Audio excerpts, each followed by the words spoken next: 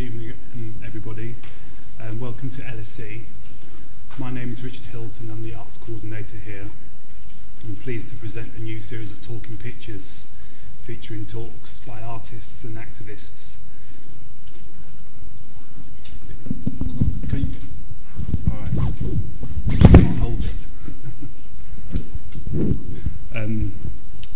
These events have been organised to coincide with the exhibition Viewing Restricted, Representing Poverty, which is currently on show in the old building, the Atrium Gallery.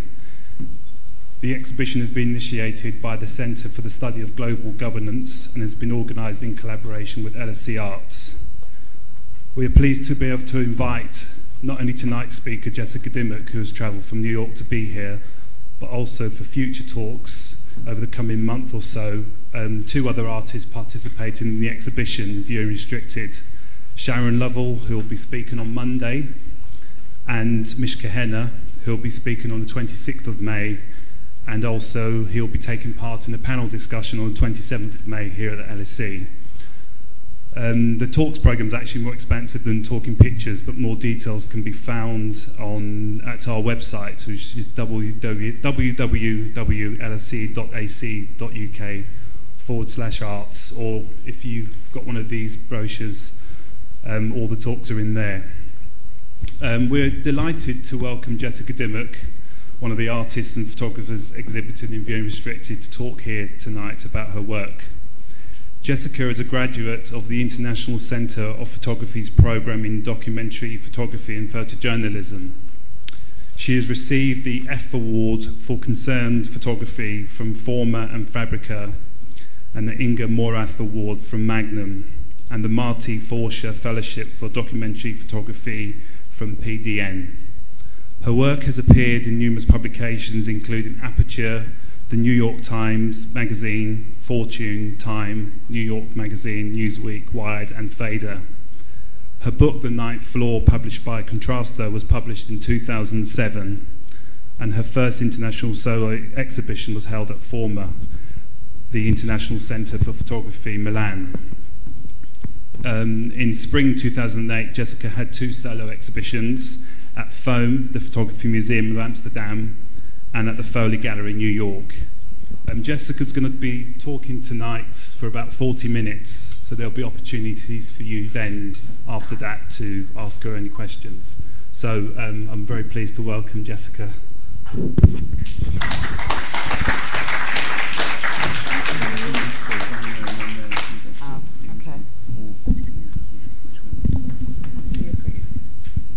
Can you hear me okay if I speak this way? No. All right. Can you hear me okay if I speak over here? Yes. Okay. Good evening. So I'll switch them down when I mute.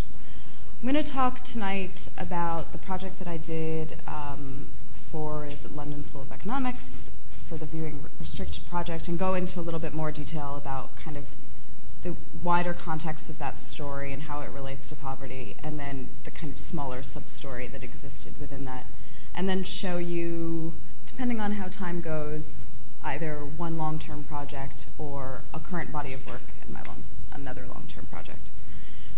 So the project that I did for Viewing Restricted takes place at a hospital in Manhattan, technically in Manhattan. I don't know if you're familiar with the geography, but Manhattan is basically a long island, and the Bronx and Brooklyn are these other boroughs that exist and are really quite large and have sometimes very bad poverty, but are quite far away from kind of the epicenter of all of the wealth that's in Manhattan.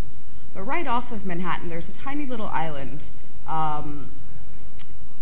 called Roosevelt Island, where a lot of diplomats that are at the UN live. It's also kind of a planned, intentional community, typically is kind of middle class, but is also a place where families tend to live, and it has always been this way. But the other thing that's always been there is that there's a long history of hospitals where New York's most undesirable end up. It used to be the hospital that this project takes place at used to be called the Welfare Hospital, then it was called the Hospital for the Incurables, and now it's a city hospital called Kohler Goldwater. There's actually two, and they kind of hug the island in their sister campuses. So I went to this place originally because someone who I had photographed for many years ended up there as a patient, and I went there originally to see her. And what I discovered in this place was that even though it was kind of just spitting distance from the wealthiest neighborhood of New York City, which is the Upper East Side, which is what you can see when you look across the water, it was this real dumping ground for what seemed to be the most poor, vulnerable, and disabled people of New York City. So there are people that just come in for a short visit, but it seems to be that the average stay for a patient there is between 5 and 12 years. So it's the type of place where people get sent sometimes with very minor things wrong with them, or sometimes things that don't really require actual 24-hour hospitalization, but they get kind of stuck in this system and they end up just staying and staying and staying on. So I became very interested in kind of looking at the world of this hospital, kind of the way people exist, and the way that they form lives for themselves there because the terms are so long. So, for example, there are things like smoking rooms in the hospital where all the patients will come and gather. There are 2 televisions playing at the same time, cigarettes everywhere. People panhandle in the hallway. I mean, patients panhandle in the hallway. They ask for money, they ask for cigarettes. People trade drugs. People leave frequently to get liquor and get drugs and then bring it back into the hospital, sell cigarettes, all of this stuff. So the impression, and if you talk to the patients there, the feeling of the place is much more akin to something like a jail or a very, very dysfunctional. It's closest to a jail, and much less of a hospital. There's very little actual medical care that seems to be going on, and it's rare that you see patients really being treated. So that was kind of the overall context that I was interested by and that originally drew me to the place. After spending some time there, I started noticing that a really large percent of the population are young, so let's say 30 years and below, African American and Latino guys who are in wheelchairs and are paralyzed. And so the reason that so many of them are there is that these are kind of the veterans of the U.S. drug war.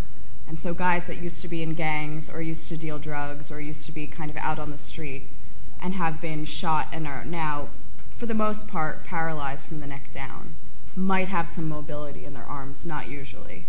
So there's kind of subculture or subset of people there. There were all of these young guys who used to be really, really tough and now have to rely on each other to do really basic things like smoke a cigarette, eat applesauce, change their shirt, things like that. So the way that these really very street type of guys would relate to each other, I thought was really interesting, and also something I hadn't seen much. I think that there's been a lot of documentary work and also fiction about the life of gangs, either the street culture of the bang bang shoot 'em up or the kind of other aspect of it, which is that you end up in jail or you end up in a grave. But there's a kind of third thing that happens which I felt like wasn't really seen, and it was why I thought it was so appropriate for this project and for viewing restricted, because there was this third aspect of what happens to people, which is that they get shot and they can't move again, and they get kind of tucked away and forgotten about. So that was kind of the sub-story within this larger story that I found most interesting. So I'm just going to run through a handful of slides. The work is there in the atrium. So, wake up. There we go. So I'm just going to run through a handful of slides, and then I'll take any questions about this specific project, if you have them.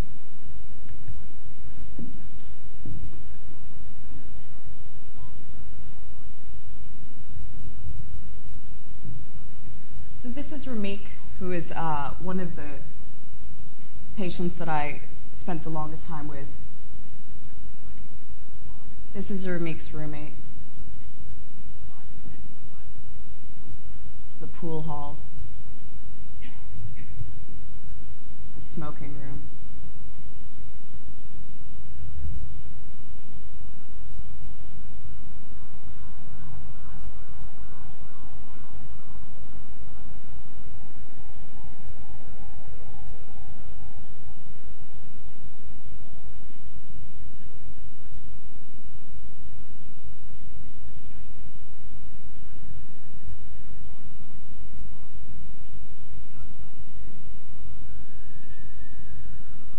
This is Big Lou. He's the most paralyzed. I'll talk about him a little bit after.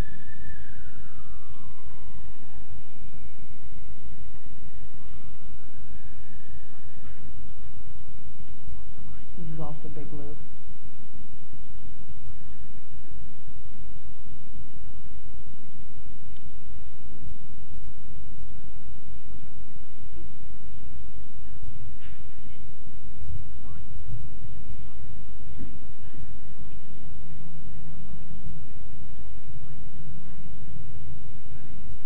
So just a couple of things that weren't necessarily covered. One is this one character, Ramik, who is 27 years old. He might have just had a birthday, 27 or 28, who was shot several years ago and is now paralyzed from the neck down. He has a little bit of mobility in his arms, but he can't do things. I mean, even to smoke a cigarette, it's kind of a process of getting, his hands are clenched, so it's a process of kind of getting the cigarette wedged in there and then being able to lift it to his mouth. And the other guy who I shot is named Big Lou, who I think looks actually pretty decent, but he's 40 years old and was shot at 20, and is the most paralyzed out of all of the guys that I spent time with. He can't get out of bed on his own. He can't kind of get into his chair or go around on his own. He requires kind of constant care. So this is a guy who, at the age of 19 or 20 was on the streets and made bad choices and has lived at this point half of his life in these circumstances and has been at Kohler on and off for about 10 years. So it's kind of the compounding effects of being paralyzed and being stuck where he is, but also kind of the environment at Kohler where there's not a tremendous amount of care and there's not a lot of rehabilitation. There's no reason that some of these guys, and Ramik tried very hard to do this, there's no reason that some of these guys can't get jobs, live in apartments, and have kind of care that comes to them. But the system that they're in is such that unless they're really, really, really pushing for it all the time, and even in those situations, they kind of just get left by the wayside, and then it's a life of, doing a little bit of drugs, watching a lot of TV, and just kind of sitting around and waiting. Are there any questions about this project? Yeah.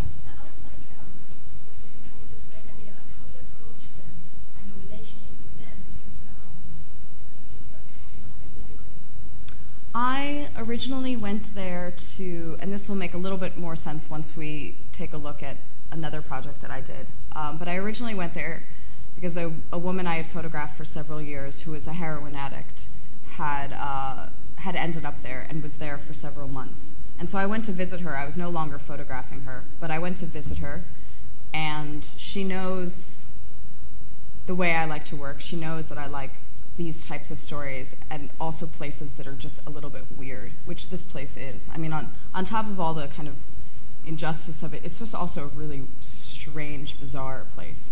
And so I go to visit her, and she's like, "You've got to photograph here. This place is amazing."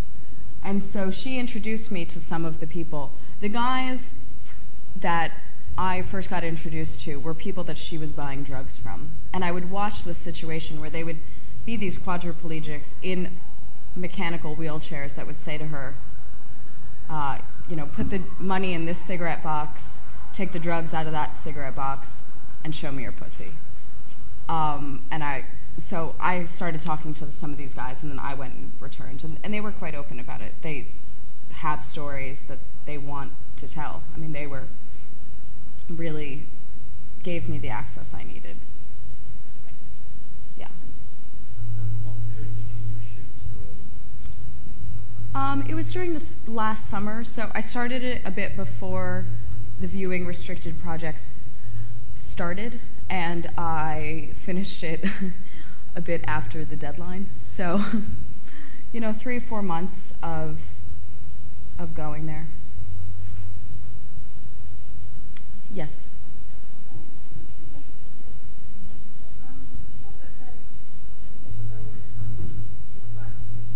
It's how they would describe. It's how they mostly described it.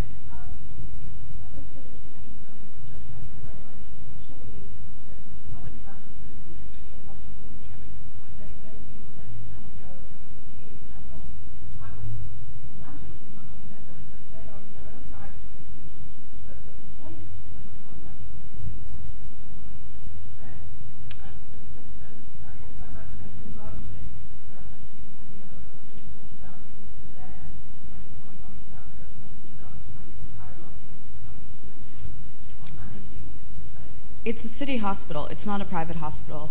It's a city hospital. And I've never been to prison, so I don't know the comparison. These guys have all been to prison. The young population that I focused on had been a surprising amount of people in the jail, even the ones that weren't kind of caught up in gang violence, but had, very odd things happen to them, like strokes at a young age or early onset of MS. A surprising amount of the people in the jail had also been to prison, because it's a little bit of the community that they seem to serve. They're not getting patients from the Upper East Side, which is right in the nearby vicinity. They're getting kind of mostly minority, mostly very urban poor, mostly the most disabled, and they're being brought there. And it was amazing how often they would say, in their words, that it was like prison. Now, I don't know if that's because they feel trapped in their own bodies, or if because the structure of it, the kind of sneaking around, bending the rules, always kind of being watched, checked in, checked out. There feels like at this place sometimes that there are as many security guards as there are doctors, and there are as many security cameras as there are, medical stations. So I think that that's part of, this kind of constant surveillance is what I picked up on, and I assume what they're reacting to. Yeah. Was there anything that you saw or witnessed that you didn't feel it might have been right to photograph? Yeah. There's. There were things that, first of all, everyone that I photographed, especially if you can see their face, they gave me permission, and that's the way. I don't know how the laws are here, but that's definitely how the laws are in the States in a hospital setting. So everyone whose face can be seen and who is kind of recognizable has given me written consent.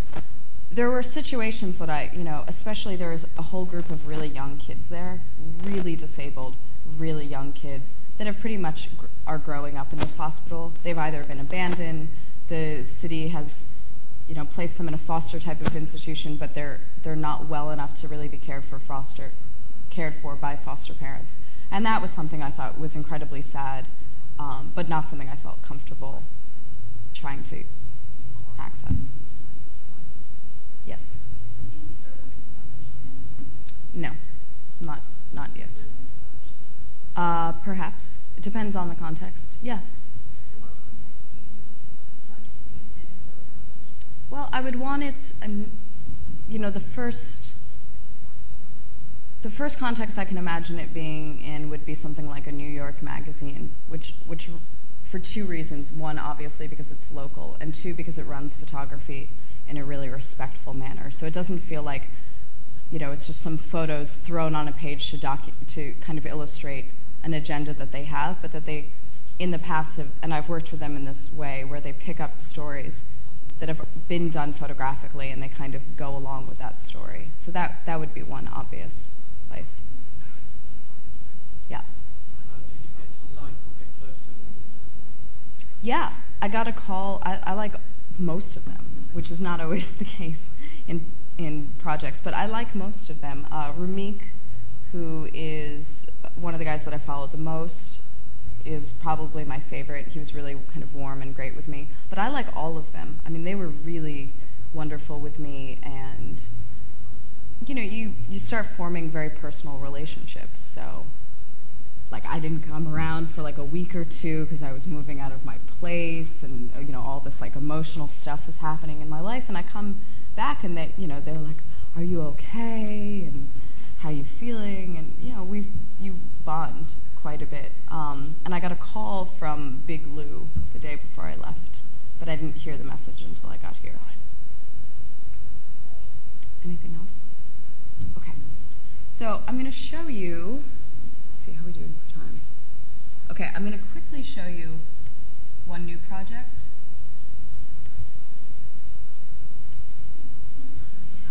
Shush.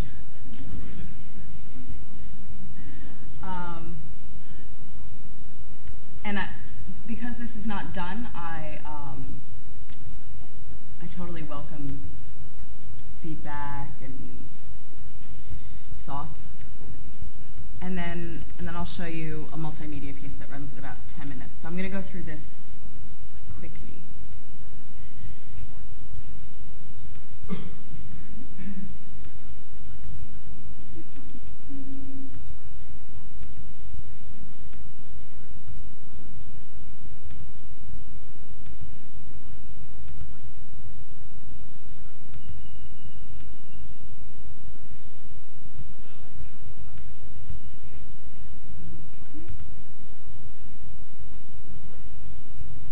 And this one I play to music. I just kind of like it that way. So this is a story called Paparazzi. Self-explanatory, takes place in LA. I don't know if the sound's coming through, it doesn't really matter.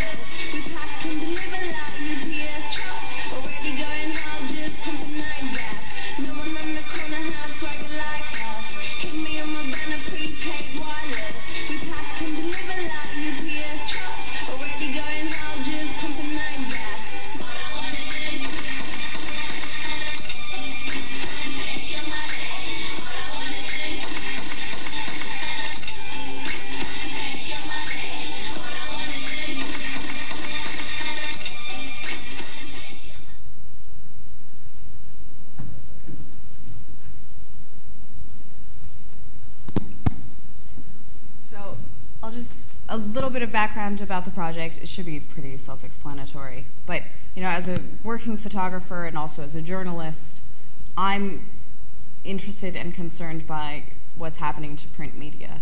And I think globally and certainly in the States, there's a very sharp decline in print journalism and, you know, quality magazines that have been around for a really long time are folding, and newspapers that are really important are going into online versions only, but there's a huge amount of these celebrity tabloids, and they do really well. They're some of the only form of print media that makes any profit currently. So I thought it would be really interesting to kind of look at the people that create the pictures that appear in those magazines, because they're actually producers of very important cultural production for right now, for better or for worse. And so to kind of look at who they are and what the lifestyle is like, and then also what it says about, you know, the larger issue of celebrity fascination, etc. So it's a work in progress. And if you have any questions, I'm happy to answer them. Yep.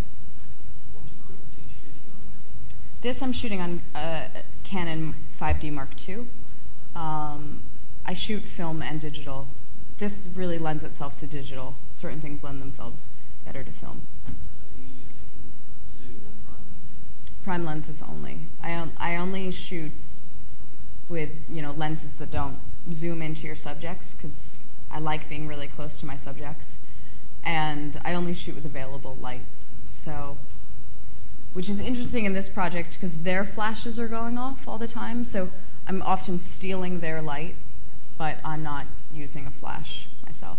And it's fun to steal. I mean, I don't know how many of you in the audience are photographers, but it's fun to steal other people's light. It does funny things. Yeah.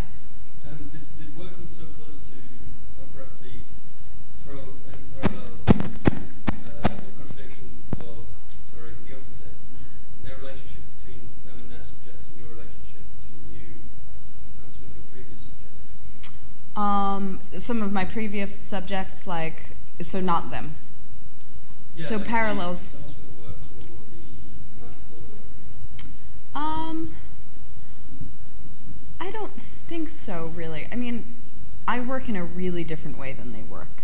And I think that they, if anything, are a little bit surprised by how close I want to get to them. They're letting me, and the ones that are getting it are kind of slowly coming around. And they're letting me get close, but I think that they're surprised at how much time I want to spend with them. Because they will photograph Madonna as she comes out of Kabbalah, and the door to Kabbalah is here, and the door of the Escalade SUV is here. And there are 30 guys there, and Madonna's going to come out with 2 bodyguards, and some of them are on the roof, and some of them are all around. And so they have maybe 3 to 4 seconds to photograph her. And that's it. And they make a lot of money with that photograph. They make a lot more money than I do. So I think that they are a little bit thrown off by how intimate I want to get. But I think we work in really different ways. Yeah.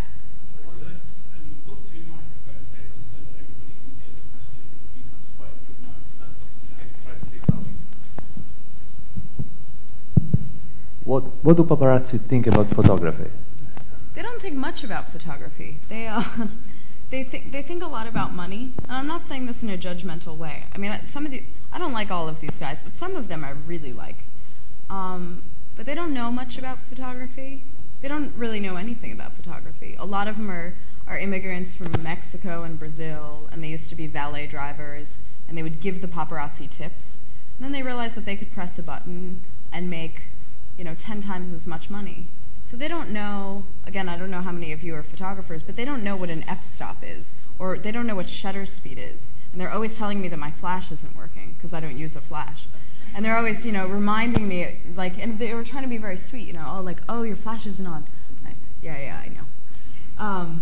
So they don't really think much about it. And I show them these pictures, and they like them, because they do photography all the time, but they don't think about it in the same way. And so they do kind of a very different style. So they're like, oh, it's so artistic, and look at I look so good, and, they get a kick out of it when they let me show them the work. Not that they all like me photographing them. Yeah. You mentioned that you're a journalist. What topics do you have in your work?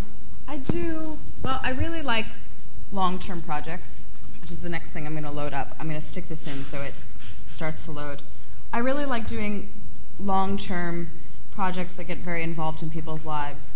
And I think the kind of common thread, or the thing that always gets to me, is stories where you can really feel a sense of people's isolation or fear or desperation. So I'm a little bit less kind of newsy and a little bit more about kind of getting inside of people's experiences. And I find that one of the experiences that I keep gravitating towards is feeling very estranged and very kind of freaked out and alone. It's making weird sounds. Yes? When you're working and taking photos in these situations, Uh-huh. what proportion of photos do you set up? When you're working and taking photos in those situations, how much do you set up the photos, and how much do you kind of take a back seat and take the photo when it happens? I do 0% setting up. I don't tell people where to sit. I don't tell people to do things again. I don't move things on a table. I don't touch anything. I kind of really am of that camp. I think that there are other ways of doing it. I think setting things up can be great. It's just not what I do. So I just let it happen, and I say, do your thing, and just ignore me as best you can. Yeah. about the last group, the paparazzi group. I was wondering if you could talk a little bit about your editing process. I mean, I think it was a very strong a group of photographs with a very definite feel, and I was wondering if you could talk about maybe as you're shooting, when you conceive the project, and then as you're making the images and you're shooting the project, and then when you're kind of in the darkroom, if you will, or on the computer, putting those images together, if it changes during that process, I mean, you can kind of, presumably you have a large body of photos that you're drawing them from to do the set. It tends to be, I don't know with you guys, it tends to be, what, like 3% of the photos you end up using? Yeah, so, it's like you take a ton and ton and ton. And then I tend to like things that are cinematic and kind of look like they could be pulled from a film noir, or that they could be film stills. That's just what I personally like. So I edit in a way that I like things creepy, I like things dark, I like things a little weird, and I like things not too obvious. So I try to edit that way. But there are many different ways you can kind of edit the same body of work. Yes? Thank you. I just wondered who funds this place. I presume it's funded by the state. And also, I'd like to know, the way you describe the people, there seems to be this tremendous air of resignation about them. It's very static, as if nothing is going to change. And I just wondered if anybody tries to help them. I mean, are there any staff there who... I mean, if people are in prison, there are, psychiatrists and people who try and help people. Yeah, I don't mean to be too condemning about the place, but it's my opinion. It's a city hospital, so presumably city funds and tax money is what runs the place. And I think it's pretty low on the totem. I mean, I'm trying to be honest here, and I think it's pretty low on the totem chain all across the board. I don't think that you have this terrible, terrible place, but then fantastic and really inspired doctors are working there. It's not a Hollywood version of the hospital. It's just the hospital, and it's kind of the lowest on the totem pole across the board. So the staff that works there, there's some good people, but they're not really busting ass to make things different, and it's very rare. It's why people end up there for 15 years, because no one's really doing anything to kind of move it along. That was my impression.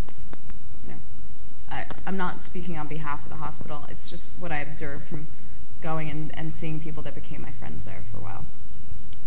I'm going to move on to this. This is it's a project called The Ninth Floor. It's a multimedia piece, and it'll run kind of like a film for about 10 minutes. And this is a project about a group of heroin addicts that were living together in the apartment of a former millionaire in a really nice neighborhood of New York City, where they kind of moved in and took over. I don't know if you're familiar with the Flatiron District, but it's really nice. Again, it's not a place I could afford to live. And so it documents kind of the last years of these people living there and follows their story. But we got to see if there's going to be sound, because if there's not...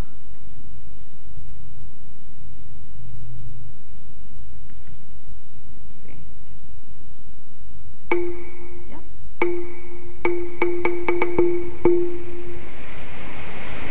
Yes.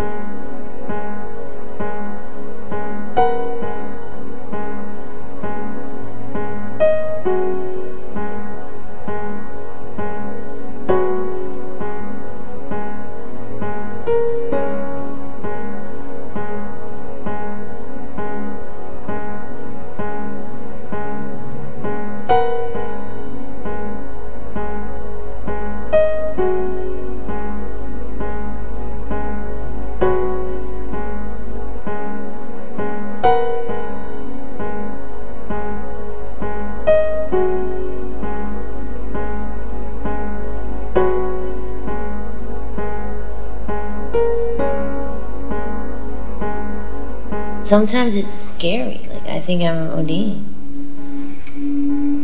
There's many times where I've done a shot and I'm like, wow, this might be it. I think I've cut myself out of dying many times. I've had my phone in my hand, getting ready to dial 911. What makes me go back?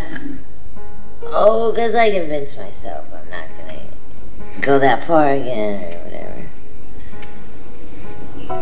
I'll just do a little bit less.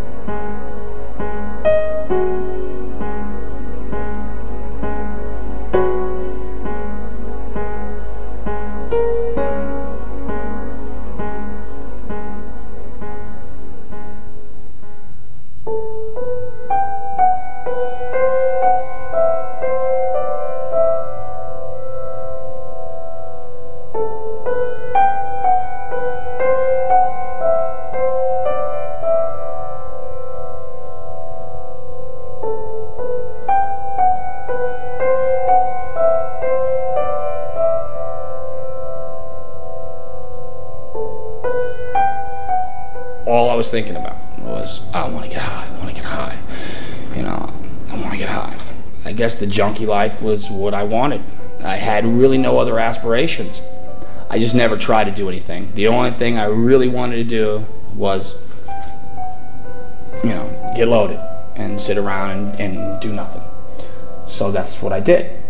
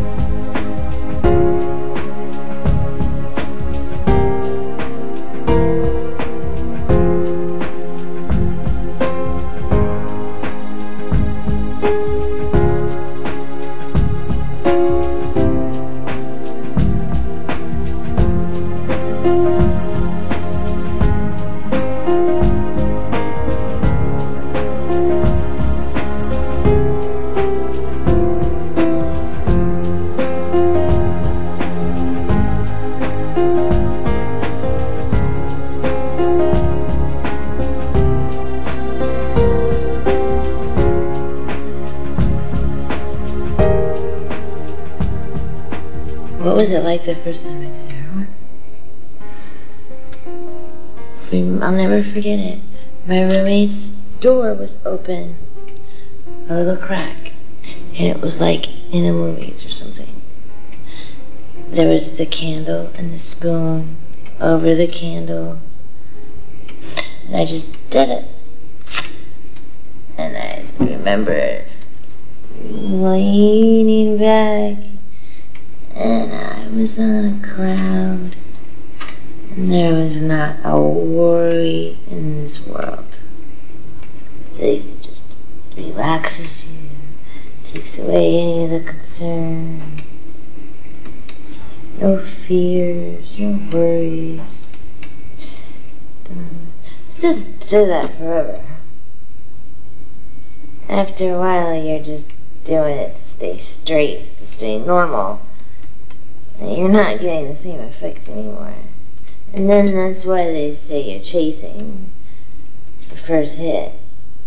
Because then you're just doing it to try and get that same feeling that you got in the beginning. But you never really get that. You may get glimpses from time to time, but you never really get that.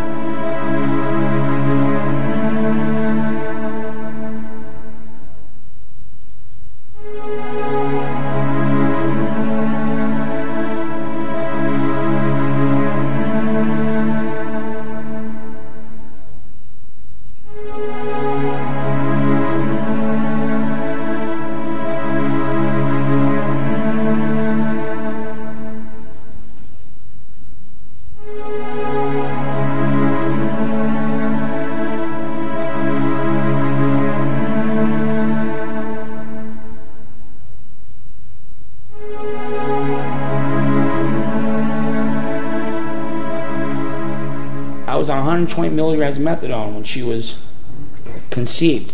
By the time she was born, I was on 50, and now I'm completely off.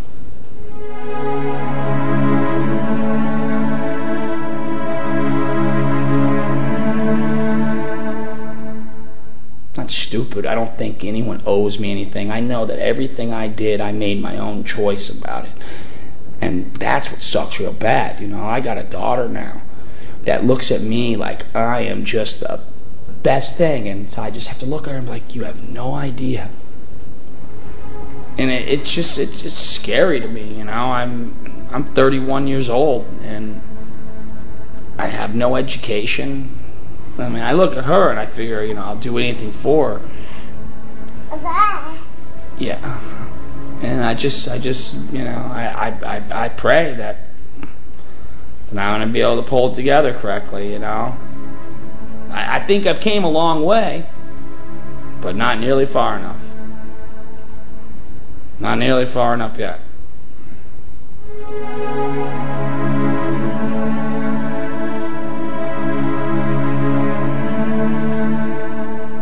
And she'll just wake up in the morning and she'll just give a big smile, and no matter in what kind of mood you're in, can't be upset.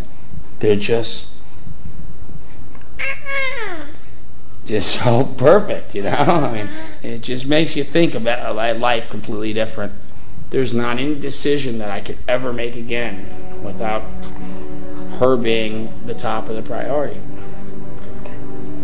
Because you're just that good. You just got so much goodness in you. And it also lets you really see that human beings are inherently good. We learn bad. I mean, there's nothing bad in this little girl. I mean, you know, it's just, she's just nothing but good. Right?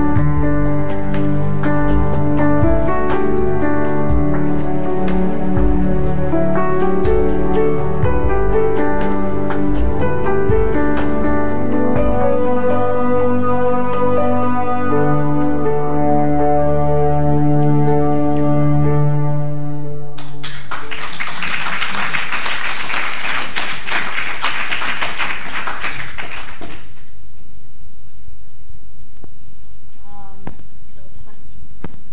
Yes. I saw this set first on Media Storm, and I actually thought it was one of the best sets on that whole site. So I think it's a very powerful piece. And I think it brought me to tears again. So I think it's a testimony to a very powerful piece of work. When you did it, when you put it together, how closely did you work with Media Storm?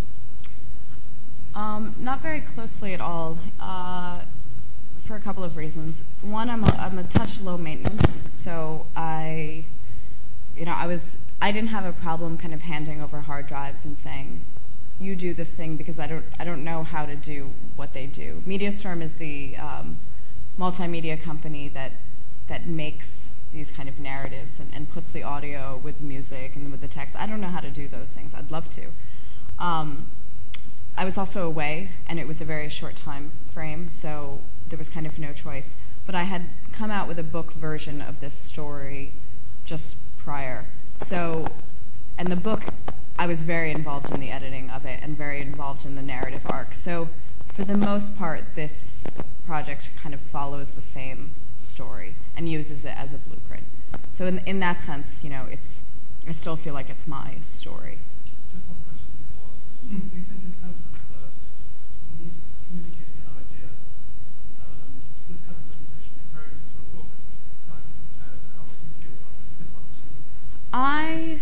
I love that this is, if I hadn't had, let's say, this on MediaStorm, you would never have seen that work, probably.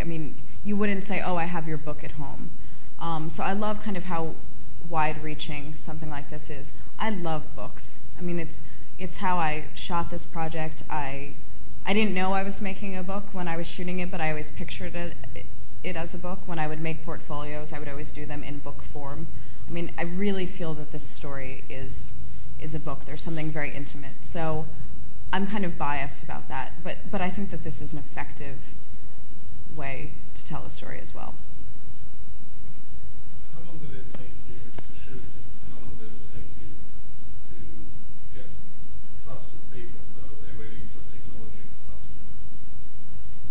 I worked on this for 3 years, and I think, they were moderately comfortable the first year. We worked slowly, so you don't just kind of barge in and start doing this. You build up trust. But I would say by the second year, something had really shifted, where that's when it started getting really much rawer.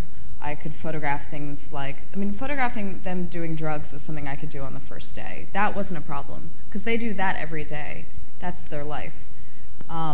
But the fighting, the intimacy, the romance, that took longer to get to. So it took, almost 2 years to get there.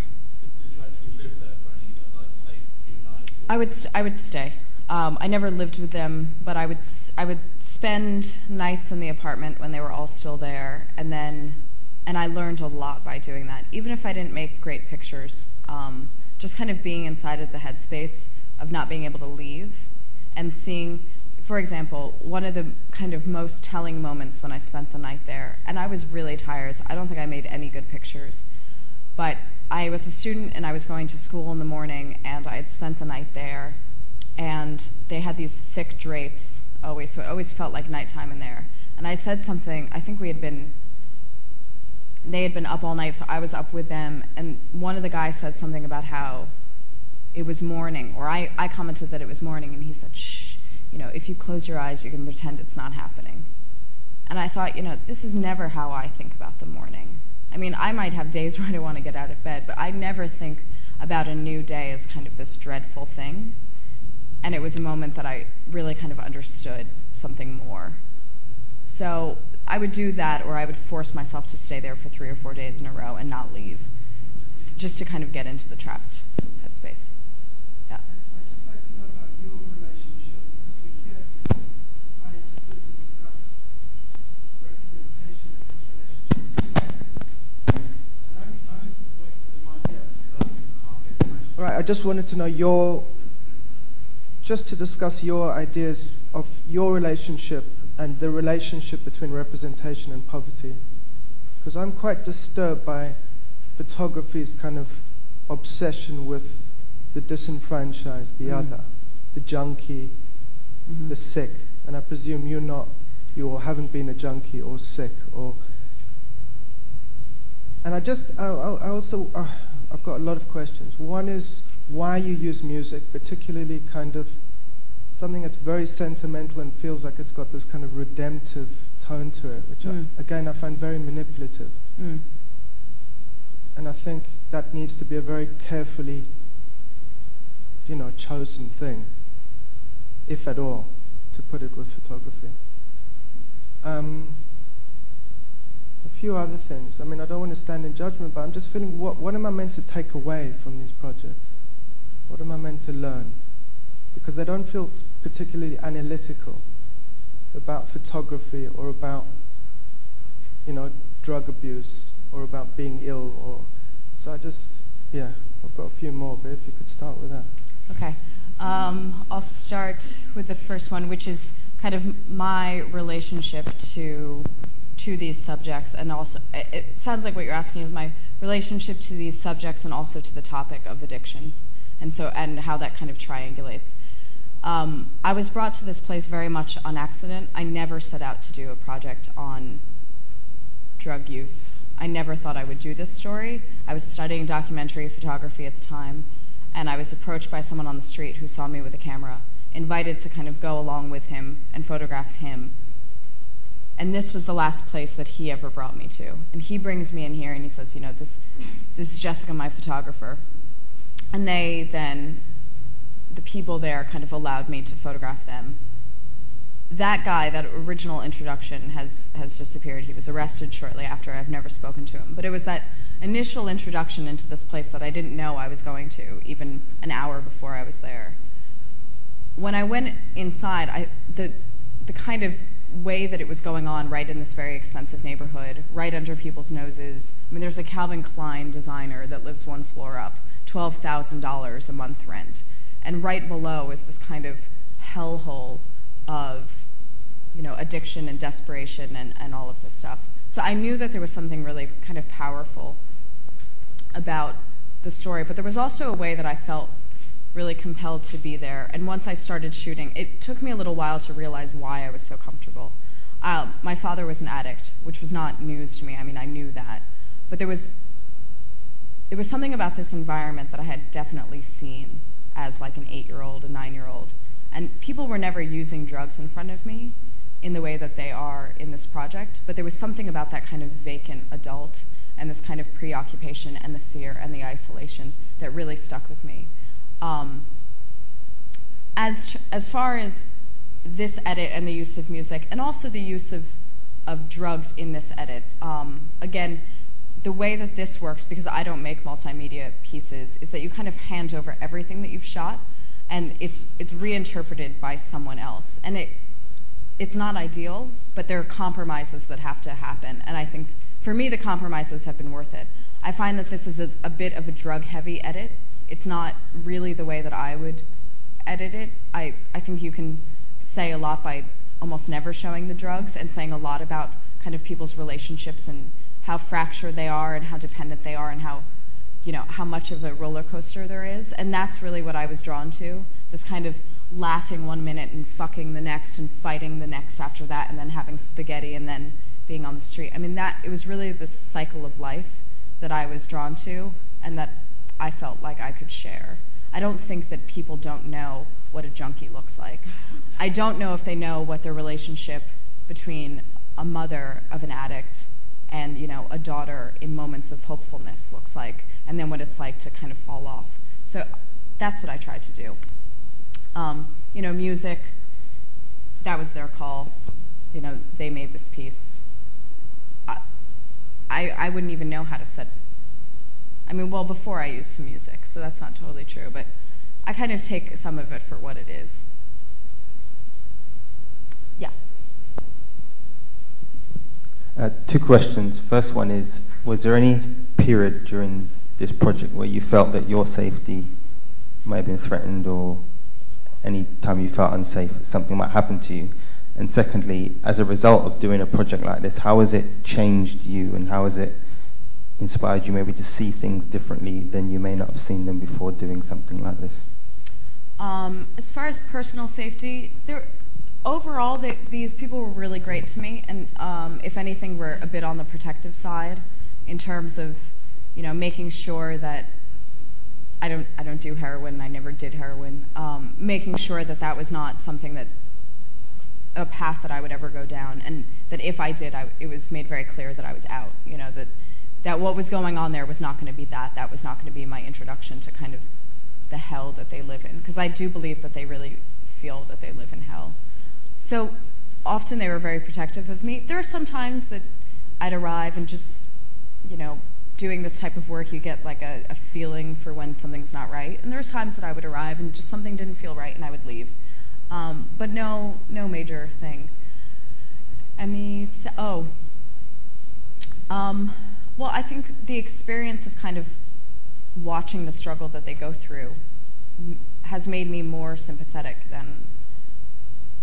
than I was previously. And although impressed is not the right word, I'm kind of more shocked by it's so much work. And this is something that didn't dawn on me even while I was shooting it, but almost later, of every single day, these people, none of them have jobs, none of them, and none of them have money. And all of them are serious addicts, 10 years, $100 a day type habits. And every morning they wake up a little bit on the sick side, and they've got a small window of time where they have to go out, get money, then with that money get drugs, then with those drugs find a place to use them that's safe and that they can shoot up in.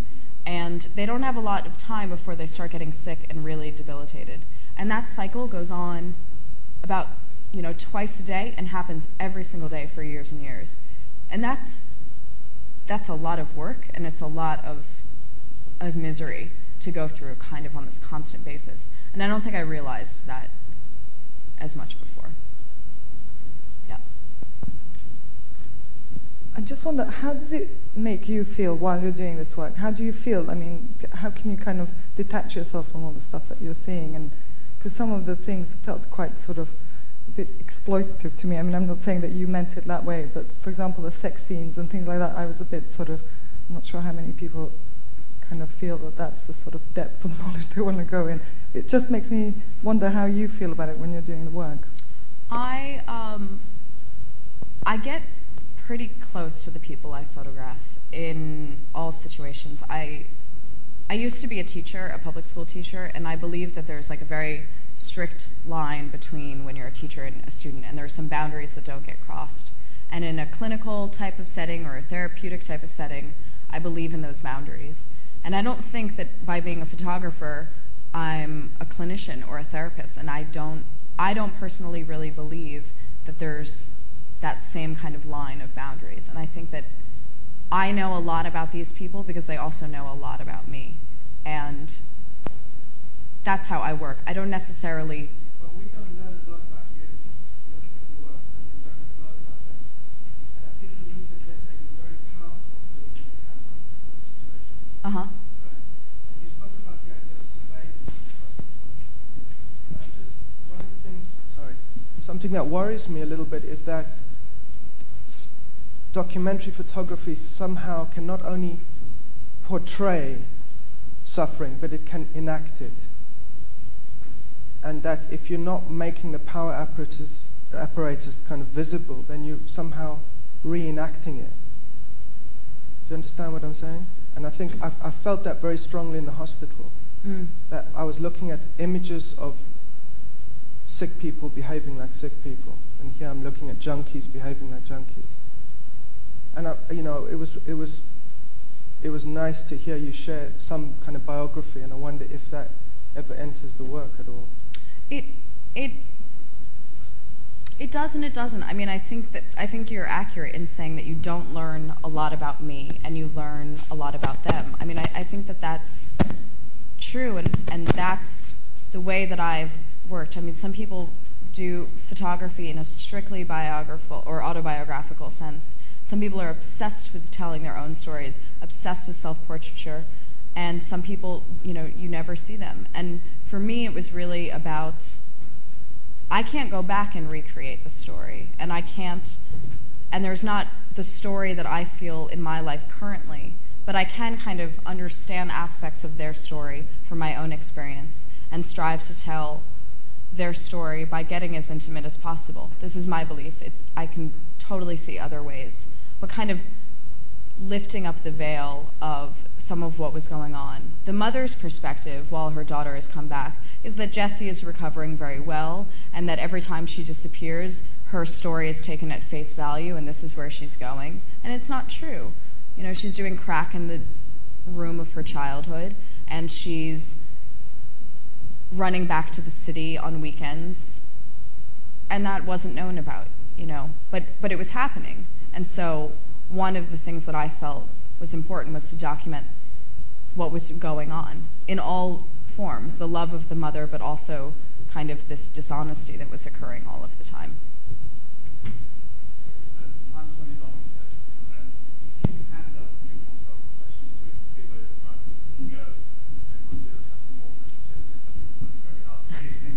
No problem. So maybe we can take 4 more questions here. So there's one here.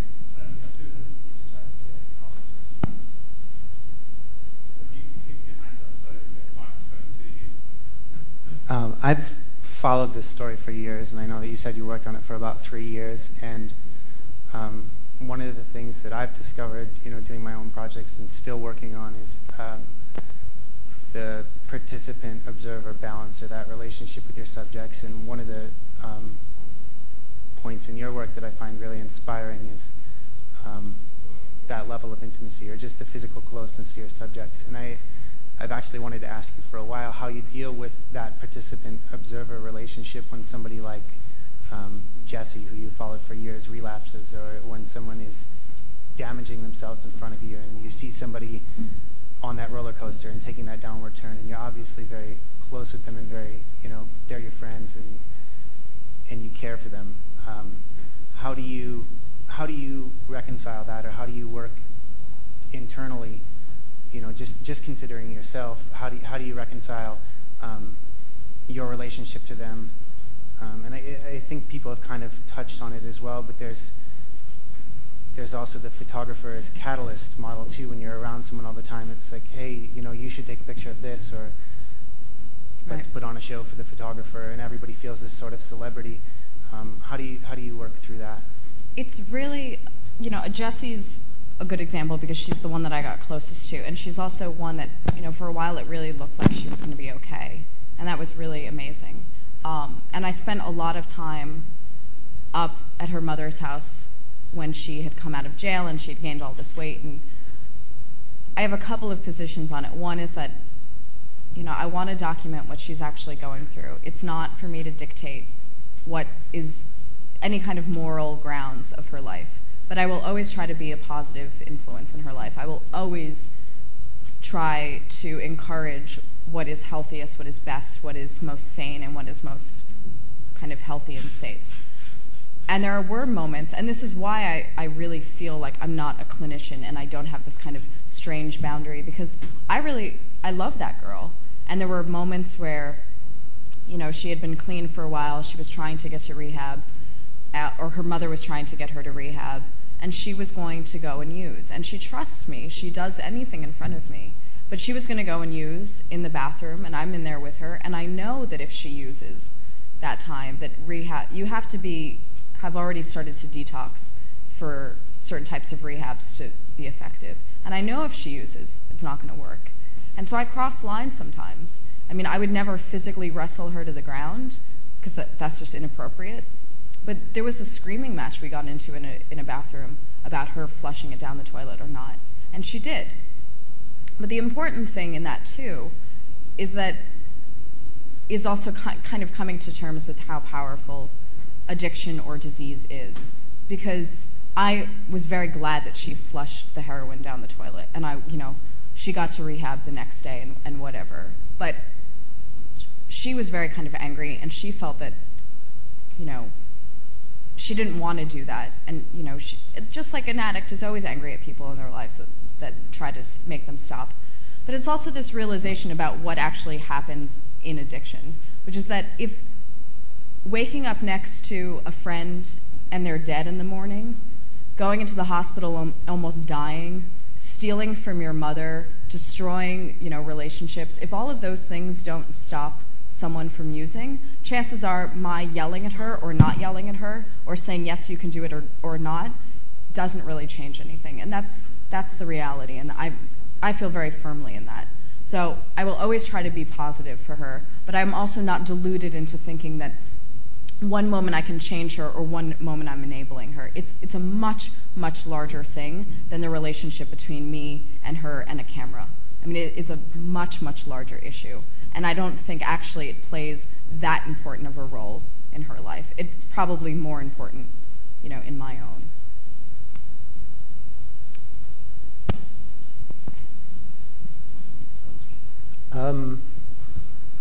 I would like to, first of all, pass a comment on what the gentleman over there said about your work. I'm a photographer, and I'm very familiar with working with other photographers and trying to understand what it is they're trying to do. And it's a common saying about photography that the camera never lies.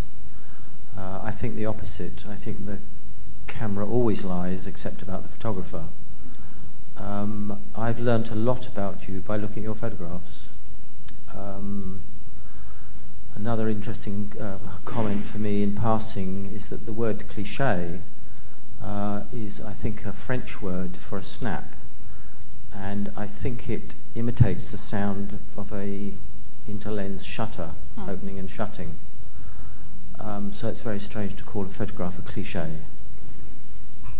That's all I have to say. Okay. Looks like 1, 2.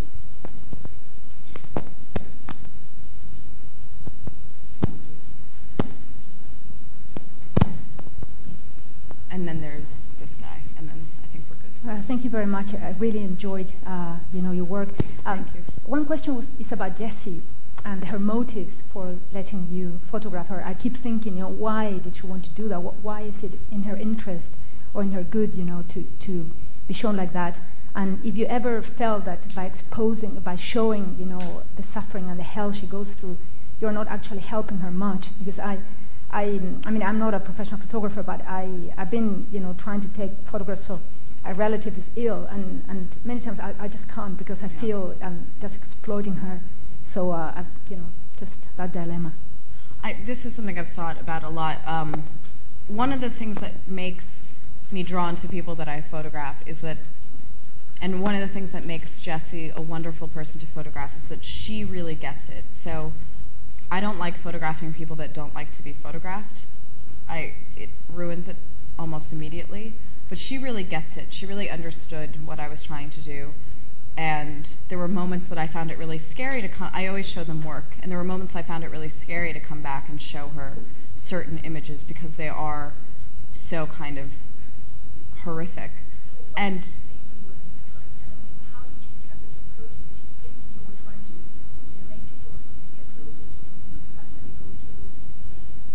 I think that she and I see very eye to eye on this, which is that it's the telling of a story, and it's the telling of a story in the fullest form.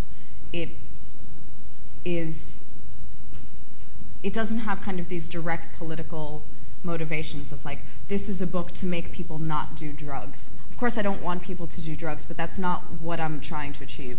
What I'm trying to do is to document something in a complete way and in the way that she allows me to do it. So she invites me into certain parts of her life, and we'll keep other things out. I'm sure that there are things that she hides from me, and those are things that don't come up. But this, she kind of went along, and I believe that her and Rachel and Dion really believe that they have a story to tell, really have suffered a lot and see the value in and feel validated by someone going along with it. I think that they feel very silenced. I think that they feel very kind of